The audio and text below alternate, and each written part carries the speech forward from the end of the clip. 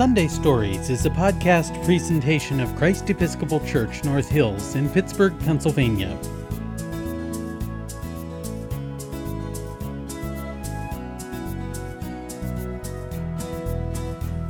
Hello, welcome to Sunday Stories. My name is Deacon Lorena, and I love to share good stories with you. Have you ever been annoyed with someone? Maybe a parent asks us to clean up our toys, but we don't want to do it. Even though it's our responsibility, we'd rather do something else instead and resent being told what to do and when to do it. Or maybe a friend is excited about going on a summer vacation and can't stop talking about it.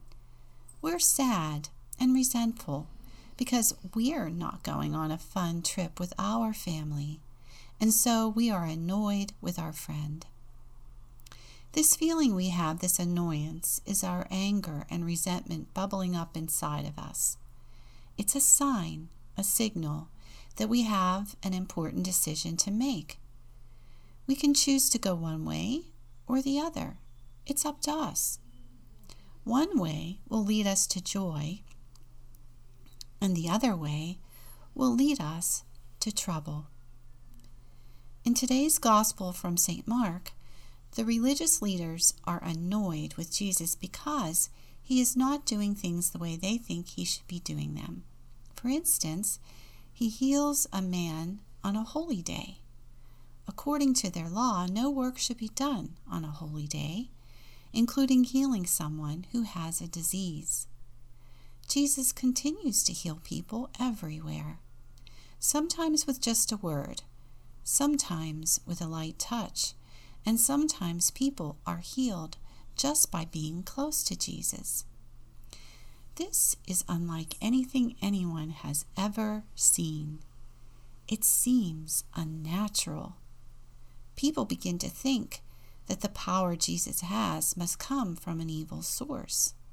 Soon rumors start that Jesus is not good but bad. His family is concerned that these rumors will bring shame and ruin their reputation. So one day his mother and his brothers go to Capernaum to take him back home to Nazareth. But Jesus refuses to go with them, and they too become annoyed with him. The annoyance that everyone feels toward Jesus is a sign of the anger and resentment bubbling up inside of them. It is a sign that they have an important decision to make. Which way they choose to go is up to them. One way will lead to more trouble, and the other way will lead to joy. In today's Sunday story, Sister Bear annoys Brother Bear and his friends, so they choose to go a certain way. Sister must also decide which way she will go. Let's listen to today's Sunday story. The Berenstain Bears, No Girls Allowed, by Jan and Stan Berenstain. Ever since Sister Bear had been a tiny cub, she liked to tag along and play with Brother Bear and his friends.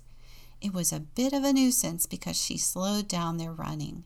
"Wait for me!" interfered with their climbing, "Not so high!" and messed up their marble games. Oh, that slipped. But as she grew older, things changed. She still liked to tag along with her older brother and his friends, and it was no longer a bit of a nuisance. She got to be a fast runner and outran Brother and his friends. "Look at her go," said Papa. She got to be a good climber and outclimbed them. "Oh dear," said Mama, "I do wish she'd be more careful." And she won at marbles. "Goodness, I hope they're not playing for keeps," said Mama. "It certainly is good to see Sister and Brother and their friends playing so nicely together," said Papa.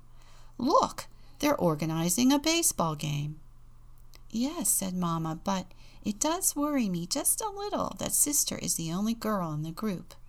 "Now, Mama," said Papa, "it's not whether you're a he or a she that counts. It's how you play the game. Look, she just hit a home run." "I agree," said Mama, "but think back.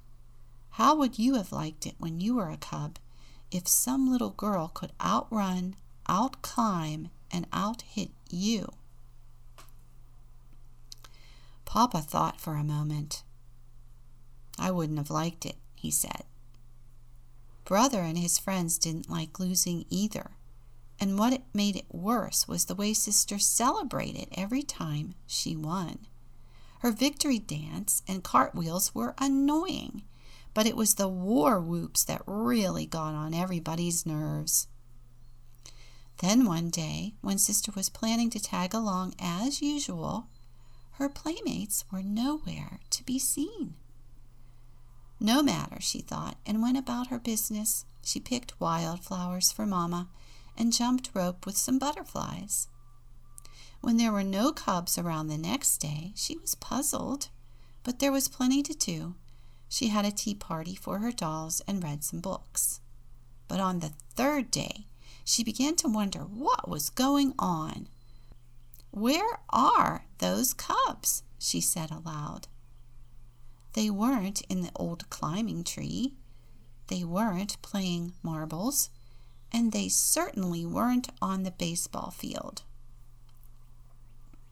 As she stood on the deserted field, wondering where everybody was, she heard voices.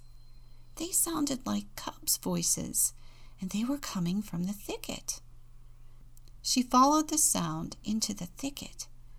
What were those cubs up to? When she reached the edge of Frog Pond, she found out. What they were up to was building a secret clubhouse on Berry Bush Island in the middle of Frog Pond. It had peepholes, watchtowers, and a little bridge. It was almost like a castle. What a wonderful surprise! "Hi, gang!"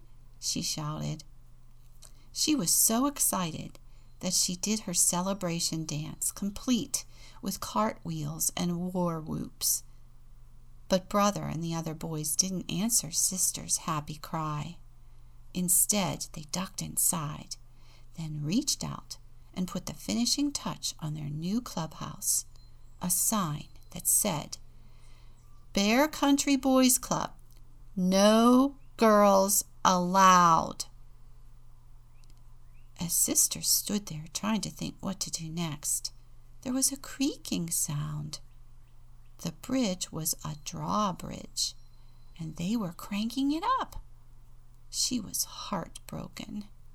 "It isn't fair," she wailed as she ran home from the thicket. "You're absolutely right," roared Papa. "It isn't fair. Come, we're going back there and make them take you into their silly club. And if they don't, I'm going to tear that clubhouse limb from limb." But Mama stopped them. "I don't think that's the answer," she said. "Those boys are being very unfair. Sometimes boys act that way. So do girls. But whoever does it is wrong. The important thing is not whether you are a boy or a girl, but the sort of person you are. And be that as it may, you can't make cubs want to play with you." "No," said Sister, "but you can tear them limb from limb. Come on, Papa."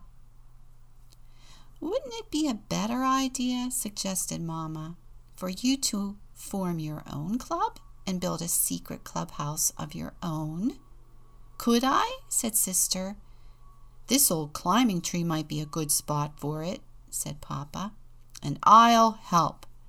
"Terrific," said Sister. "The first thing we'll need is a big sign that says, 'No boys allowed.'" "No," said Mama.